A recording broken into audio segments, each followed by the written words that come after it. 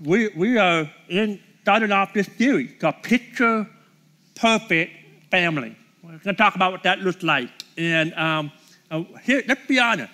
No family is perfect. No family is perfect. Who can ever forget the immortal words of Winston Churchill, where he says, "We shall fight on the beaches. We shall fight on the landing grounds. We shall fight in the fields and in the streets. We shall fight in the hills." And it sounds exactly like some of your family's most recent vacation, doesn't it? Family life can be tough. It always has been tough, but it's also so very, very important. One Sunday, there was a pastor, he was preaching about things that money can't buy. He said that money can't buy happiness, that money can't buy laughter, can't buy love. And driving this point home, he asked the church a very pointed question. He said, "What would you do if I offered you $1,000 to not love your mother and your father?" There was silence in the church for a few seconds. And finally, there was a little boy on the second row. He said, "Preacher," I said, "what would you give me to not love my older sister?" Some things just never changes. But our society and the families within our society have gone through some tremendous changes. There's a famous historian, a sociologist named Carl Zimmerman. And he wrote a book called Family and Civilization. And he studied the breakdown of the various cultures of our history, the Roman Empire, the Greek Empire, the Assyrian, the Babylonian empires. And he was studying all that, and he came down to a very powerful conclusion in this book. And he said this, he said the decline of the cultures, of the various cultures, paralleled the decline of family life within those cultures. And then he identified several different denominators in every one of those cultures. And I'll give you a list of them, about 5 or 6 of them. He recognized that each culture, he recognized that the sacredness of marriage had been reduced, that was frequently broken up by divorce, every one of those cultures. He also noticed that the traditional meaning of the marriage ceremony itself has been reduced. He said that there was a notable increase in public disrespect for parents and authorities in general. There was a dramatic acceleration of juvenile crime and law-breaking and rebellion. He said there was a noticeable growing desire for adultery. He also noticed an increasing spread of sexual perversions and sex-related crimes in every one of those cultures. And what's crazy is that Carl Zimmerman, he wrote this in 1947, almost 75 years ago, during a time when the trends he described are nowhere close to the trends that are happening in our culture today. And here we are, we're standing on the verge of a cultural collapse. Just like the previous cultures in our history believed that they could last forever and ever and ever, and that they were invincible, that they would never be destroyed. You would study that every one of those cultures imploded within. It was an internal implosion. It was an internal breakdown of the culture within. Now, because of that, they were set up for outside forces to destroy them, to wipe them out. I'm afraid that here in our Christianity, our American way of life, that if we're not careful, we can find ourselves on that path. Now, we have 2 choices to make. 2 choices. We can sit and we can bemoan the fact. just kind of wait for the final shoe to drop. Or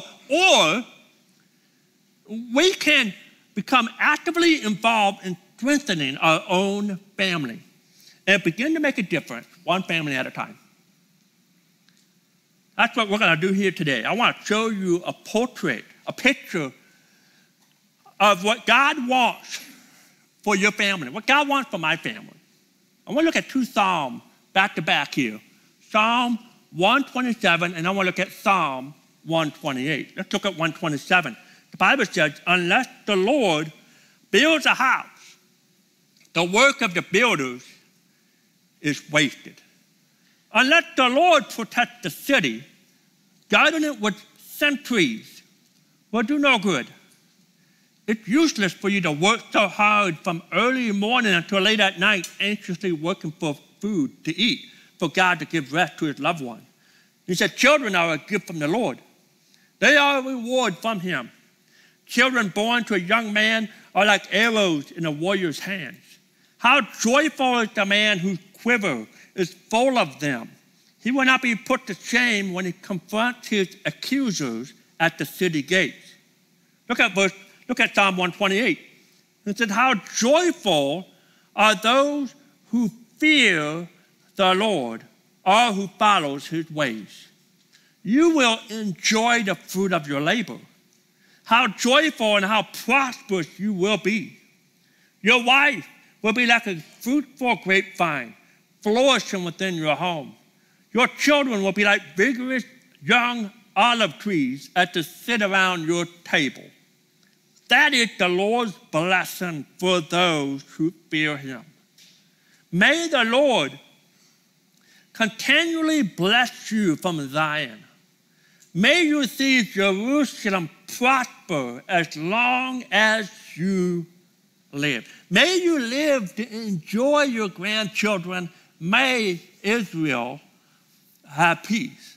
What a picture of a happy, blessed family. And in our modern culture, in a world that's dying, we can have what God described here in these two Psalms. Verse 4 is the key verse.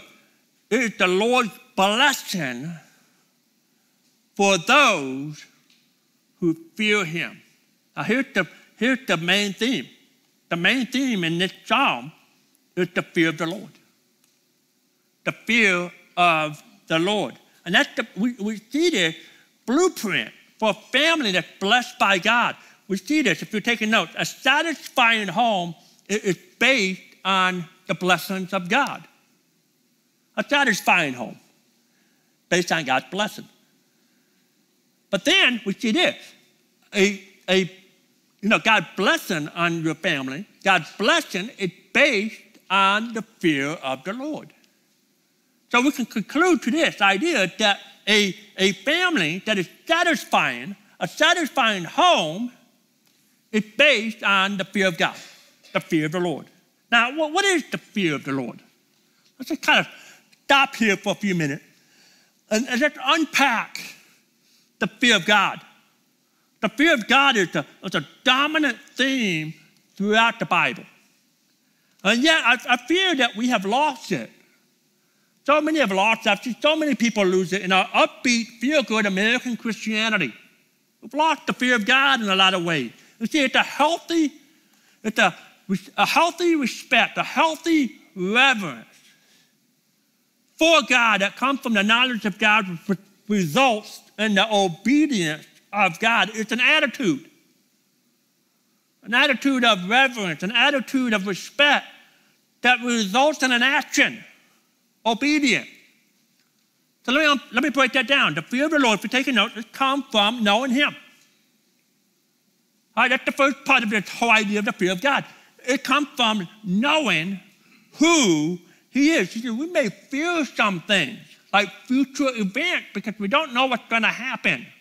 Or some people may fear God in an unhealthy sense that causes them to avoid God because they don't know him. However, we fear other things because what we know about that thing. For example, we were in Pensacola, Florida. We were on the beach. And I've learned to have a very healthy respect about the beach. Because here's what I know about the beach. I know of dangerous riptides. I know that you could be out there and in just a minute, you can go from a fun situation to a very dangerous situation. I know that. I also know this, and this might be something that you don't know about. It might scare you too much. I hope not, but anyway, I'm going to tell it, and hopefully by Wednesday you'll forget about it. But the fact is that for every 10 minutes, on average, for every 10 minutes that you're in the ocean, you're within 10 feet of a shark. You're like, I'm done. I'm out. Now, of course, you catch all kinds of, there's all kinds of sharks out there. Not every shark is dangerous. When we were out fishing, my son and I, we went out fishing for red snapper, and we out there about 8-10 miles out, and one of the fish that I caught was a sand shark, and that was kind of cool. We caught it, okay, and then we threw it back in the water. And I kept my hands away from the mouth and just kind of let it be that way, But and so there's all kinds of sharks out there. But man, but knowing that, hey, knowing about the beach, you have a healthy respect. It doesn't mean that you can't enjoy the beach. You have a healthy respect for what it is. Next month, a family and I are going on one more trip. All right, we've got a family trip, and we're going to miss one more Sunday. All right, Pastor Danny, where's Pastor Danny? He's back there dabbling away, but Pastor Danny can preach for us on that Sunday. And he was there in the first service. But, we're going to be going to Yellowstone. We're going to fly out to Yellowstone. We're not driving out there because it takes 3 days to get out there, but we're going to fly out there. We're going to spend a week out in Yellowstone. And one of the things that Yellowstone's known for is buffaloes. Now, they're called bison, but I like buffaloes, okay? The buffaloes sounds, and they're known for buffalo jams. Like you could be stuck in a traffic jam because of buffaloes in the road. How many of you have been to Yellowstone? You know what I'm talking about. Okay, all right. And on average, buffaloes, on average, attack several people, 1 or 2 people a year. They gore a person or two on average per year. They're meant to be respected. They look like fur cows, furry cows, but they're big. They look so kind and so nice, but they are dangerous. And so I remember when we went out to my parents and I was young. We pulled over and there was a buffalo on the road. We kind of pulled over. We had our distance. We had our space.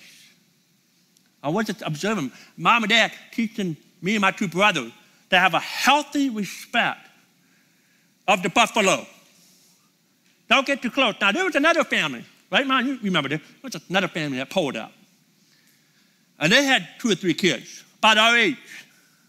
And their mom and dad have not taught them a healthy respect of the buffaloes.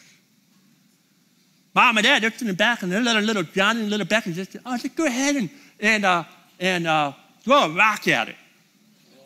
So they're picking up rocks. Me and my brothers were like, what's going on here? And you see the buffalo, he kind of snort. And my dad was like, you know what? This is a good time to leave. Get out of it. I mean, these 2 kids, they just keep going at it. They just kept going at it. Mom and Dad, their parents were like, yeah, just go ahead, Johnny, you're funny. Let's take a picture of this with our little Kodak throwaway phone, or throwaway camera, right?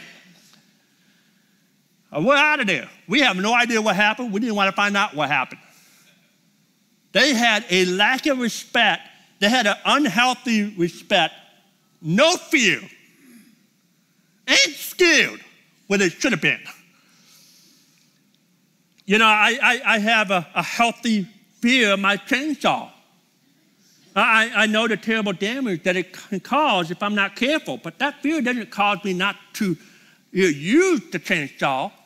I don't avoid using it, but rather I treat it with proper respect.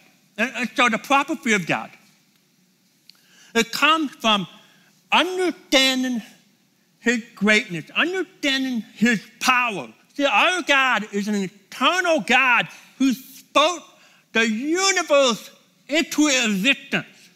You see, if we see God's greatness and God's power and what he has made, we will fear him. But not only that, we should especially fear him when we realize that the great and powerful creator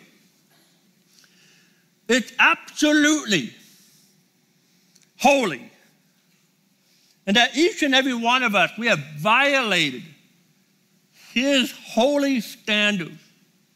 You know, every time in the Bible, every time you see this, a man, it doesn't matter who you were, a righteous man, you know, they would get a glimpse of God. They would get a glimpse of the splendor of his holiness, and they were stricken with fear. None of us could even dare draw near to this holy, powerful God if he had not also revealed himself as a God of love, who mercifully made provision for our sins and the death of his son, Jesus Christ, who died on the cross for us. Now he invites us to draw near. He invites us to draw closer to him. But we do so in a way of honor, respect, and an awe of him. The fear of the Lord that comes from the knowledge of God. But then if you're taking note, the fear of the Lord, it results in that obedience. It results in obedience to him. Psalm 128, verse 1, we read it. How joyful are those who fear the Lord. I mean, you see the paradox. You see the emotion of joy and fear. There's joy when you have a healthy respect, a healthy reverence to the God of the Creator. He said, how joyful are those who fear the Lord. And then he said, all who follows his ways. You see, when you see him who he is, when you love him for who he is, to know him, to love him is to obey him, to serve him. 2 Corinthians chapter 7, verse 1, Paul, he had just made the fact that God is our Father and that we are his sons and daughters. And he said this, he said, because we have these promises, dear friends, he said, let us cleanse ourselves from everything that can defile our body or spirit, and let us work toward complete holiness, because we fear God. But for growing in the knowledge of God and who he is, we'll be growing in the fear of God, and to grow in the fear of God, you're growing in holiness and to flee from evil and to strive for holiness. Fearing God will cause us to walk in his ways as revealed in his words. So a satisfying home is based on God's blessing. And God's blessing is based on the fear of the Lord. Now, I said all that, unpack it. Some of you are getting a little sleepy-eyed. Some of you are thinking, I should have got that coffee before I came to church. And so just kind of hang with me. You know, last Sunday, I preached. I actually preached on my vacation. I preached the last two Sundays, one in my home church that I was on staff for 10 years. And then my friend started a church 9 years ago, and not in the area. And his church was in a movie theater. And I'd never preached in a movie theater before. You know, and everybody had those real nice, comfortable recliner chairs. And I'm like, man, why am I preaching? I mean, they're falling asleep. And kudos to them. It was 4th of July. They were there, you know. And I heard there was a good crowd of you here on 4th of July. Proud of our church for being here, But anyway, just hang in there, because I'm going to simplify this. Talk about the fear of the Lord. All right, Scott, what does that mean? What does that mean for me? What does that mean for my family? How can we strive for that holiness, that beautiful picture that God wants for my family? And that's what I want to end up with. All right? If you're taking notes, it's a bold statement. I want to unpack this statement. As a family, we are not just a Christian family. We are to be a Christ-centered family. We're not called to just be a Christian in name only. oh, God, I'm a Christian, but I only just go to church here and there. But yeah, I'm a Christian. And you really might well be a follower of Christ, but you're not really living it out. There's a big difference between, yeah, I'm just a Christian, than a person who says, man, everything about me is about Jesus. And I want to pursue him with everything I've got. I want our home to be characterized by Christ-centeredness. I love how David, in the Psalm 63, verse 1, how he said this. He said, you, God, you are my God. He said, earnestly I seek you. I thirst for you. My whole being longs for you in a dry and parched land, a dry and thirsty land. Oh, God, I need you. I long for you. You see the language? He's not saying, hey, God, I want you. I want you when it's convenient. He's not saying that. He's not saying, hey, God, God, I kind of believe in you. I kind of believe in you whenever I need you. David is like, God, it's every moment of every day, every bit of me. It longs for you. It desires for you. You see, we're not just a Christian family. We're not called to just be a Christian in name only. We are called, my friend, to be Christ-centered. Be Christ-centered. I saw someone translate this verse for the family.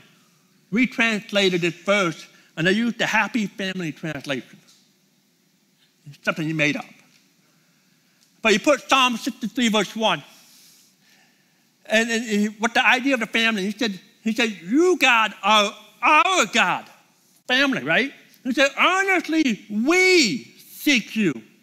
We thirst for you. Our whole family longs for you. Imagine the silly things that we live for in the place of God. Imagine the silly things that we place God with. It will be like, oh, popularity. You are my God. Oh, how I long for you. Championship of the 8 and under soccer league. How you are my God. How I desire for you. How I long for you. This sounds pretty stupid, God. It's an old new car. My bottom longs for your leather seats and seat warmers, especially in the cold of winter. How I long for the old beautiful car. He said, God, that's just dumb. I know, but that's just how we are. So many of us, that's how we live. We wonder why we're so empty. Because we push in our pursuit and our other things, and we place that above God. And that has become our idol. The Bible says in Matthew chapter 5, verse number 6, it says, blessed are those who hunger and thirst after righteousness, for they shall be filled. That's where the satisfaction is, the things of God. That's where satisfaction or satisfying home belongs. It's when you pursue him. When we pursue him. Now, our goal, and I pray that this is your goal, our desire. I pray that this is something, whether you're a parent, grandparents, aunt, uncle, maybe you're here today, you're single. Maybe you're like, oh man, Scott, you're doing the marriage stuff, and this isn't for me. I'm just going to count how many missing tiles we have in the ceilings and kind of figure that out. No, I hope you're engaged, because there'll be a time where this is all practical. In fact, your time is now. Don't wait till you get married to start living for God. Start living for God now. This is foundational. So this is for all of us. And so here's our goal. Here's my goal. And maybe this is your goal. And if you're taking note, our goal is to help our family. help our families see God as loving, approachable, and involved. In our pursuit of the fear of God, in our pursuit of Christ-centeredness, what if we teach our families to see God as a loving God, that God is lovable, that he loves us in spite of our brokenness. He loves you, that you matter to him. What if we could teach our families, husband and wives, we teach each other to remind each other, what if you teach our kids, your grandkids, your nieces and nephews, what if we teach them that God is approachable, that we can go to God for anything and everything, that we can go to the throne of grace with boldness, and that we can come to him. We don't have to have a criteria before we go to him, that we can come to him empty-handed. Say, God, I've got nothing. I don't even deserve to be in your presence, but God is so approachable. What if we teach our family what that looks like? What if we teach our family that God is involved in all that we are doing? And that we should create an environment where your kids want to have a discussion about God, and it's not something that they feel like they have to do, but they want to do it. And you create that culture, you create that environment in your home for them to have conversations. And it's like, make God want that. So I'm going to give us three practical things that we could put into our family portraits. What if our family portraits accomplished these three things? And I believe that could really help us to get to where God wants us, to really to develop this Psalm 127, Psalm 128 in our family. Number one, we're to involve God in our daily conversations. Simple. We're simply going to involve God in our daily conversations. And this may seem kind of weird to you, but it really is simple. It's you're driving along, in your car, beautiful sunset, or beautiful sunrise, whatever it might be. You're on the way to school or on your way home from wherever, and you see the beautiful sunrise. And you say, sometimes we say, man, isn't that awesome, the beautiful sunrise? What if instead of saying that, what if you say, wow, guys, look at the beautiful sunrise that God created for us. Simple. What if you're having a conversation with your spouse? You're trying to make a decision. And oftentimes what we do, we say, well, let's make a list. A list of pros and a list of cons. And let's kind of weigh the pros versus the cons. I mean, we all kind of do this. But what if we do this? What if we say, you know what? Hunter, as we think about the decision that we need to make, let's pray. Let's ask God to help us. Let the Spirit of God lead us in a decision. What if we involve God in our daily conversations? What if we do that? Simple. You're involving God in your daily conversation. Number two, you make church non-negotiable. Making church non-negotiable. If you're a Christ-centered home, guess what you do? You make the priority of the worship of your God something that is non-negotiable.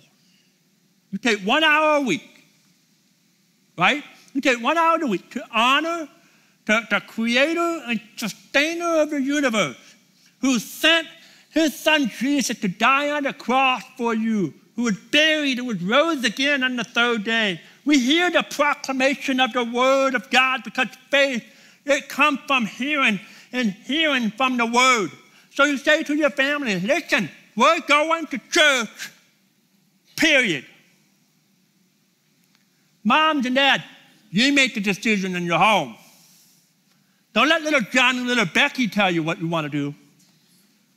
You make the decision. Listen, we're doing this. We're making a decision. We're going. Mom, I don't want to go. You're going. No if, and, or but. We're going. We're going to church. Make it a part of your family culture that your children don't want to miss. They don't want to miss.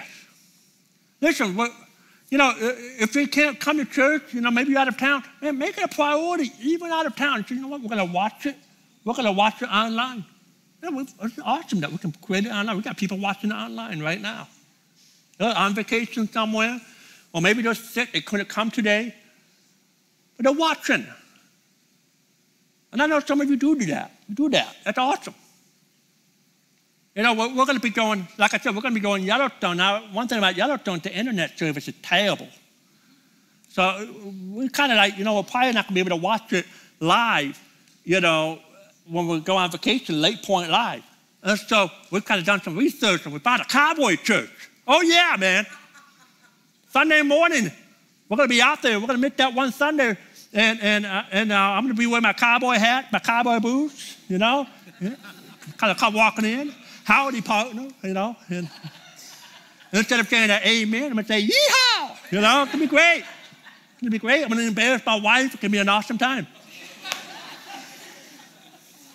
I mean, you walk around like a cowboy, I'll start practicing right now. How about this? All right. I'm getting weird. Make church non-negotiable. Make it a priority. Teach your kids that it's important. You're sending a message to your kids even when they're young. If church is important, you'll show that it's always important. That when they grow up, you've taught them that church is important. If you teach them now that church is not important, you're going to reap what you get.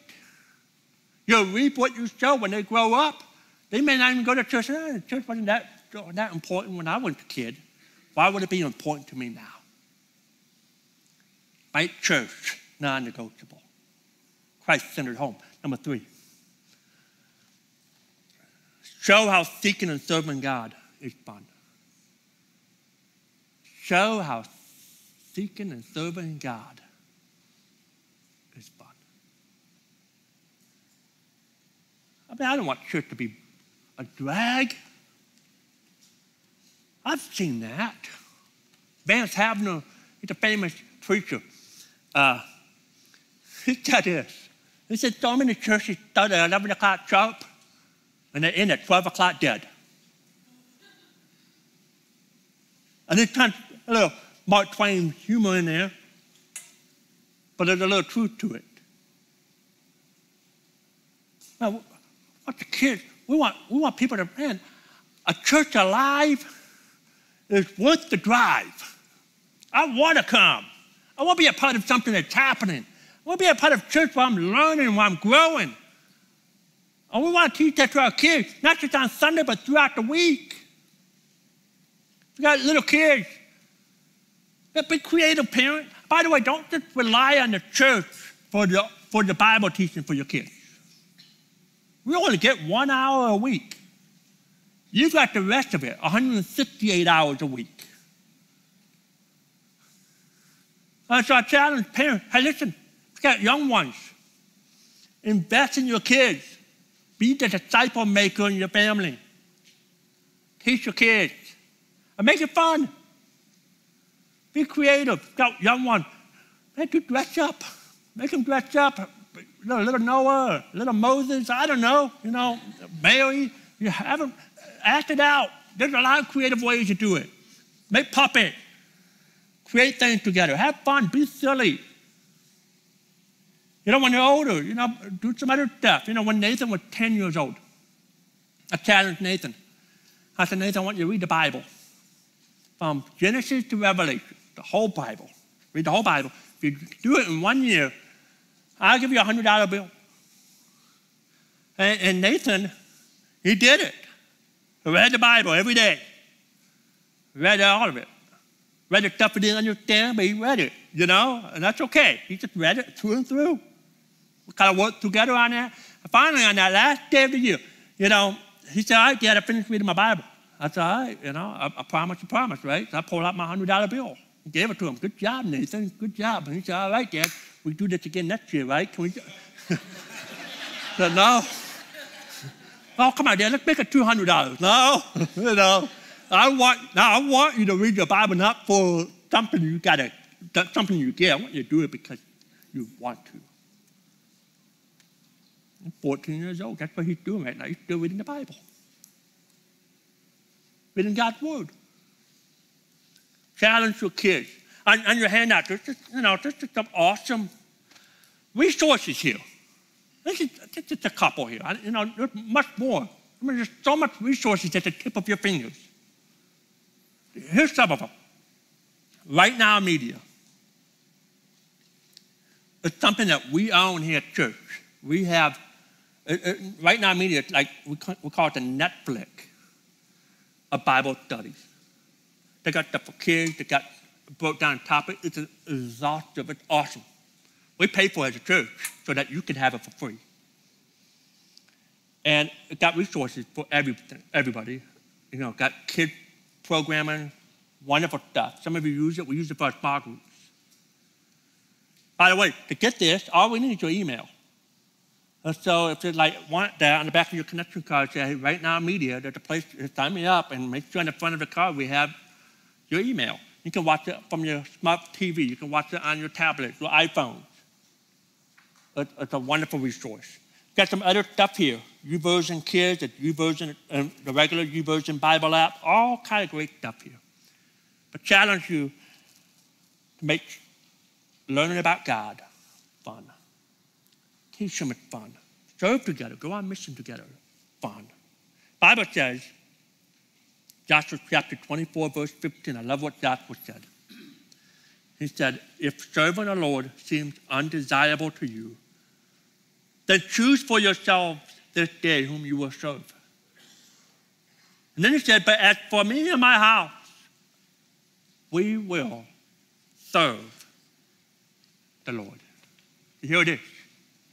My friend, you choose today. You choose today. It's your choice. I can't make it for you. But you have a choice to make. You have a choice either to be a family, a Christian family in name only, just kind of blending with culture and society. You just, just show up to church here and there. Christ isn't the center. Right? You have that choice. Or you could be a Christ-centered home. A God-fearing home. A home that desires the blessing of God. Your choice. You have to make it. God has a wonderful, wonderful plan for you. A wonderful, wonderful plan for your family. If you will seek him with all of your heart. Our Heavenly Father, we love you. We thank you for your word. God, I ask you help us today to thirst after you as a family, to thirst after you as an individual, and want to draw closer to you, to be Christ-centered in our family. God, I pray that we would help us to incorporate you in our conversation every day, to draw close to you, to draw to you for strength that we need. God, I ask you help us to make church non-negotiable. God, help us to teach our kids that learning about Jesus is fun. We don't want church. We don't want your name to be a ho-hum way of life. We want our kids to catch the fire of who you are so that they can be on fire for you. And So God, in the face of a dry and thirsty land, God, help us to model what it means to be centered on you. In Jesus' name, amen.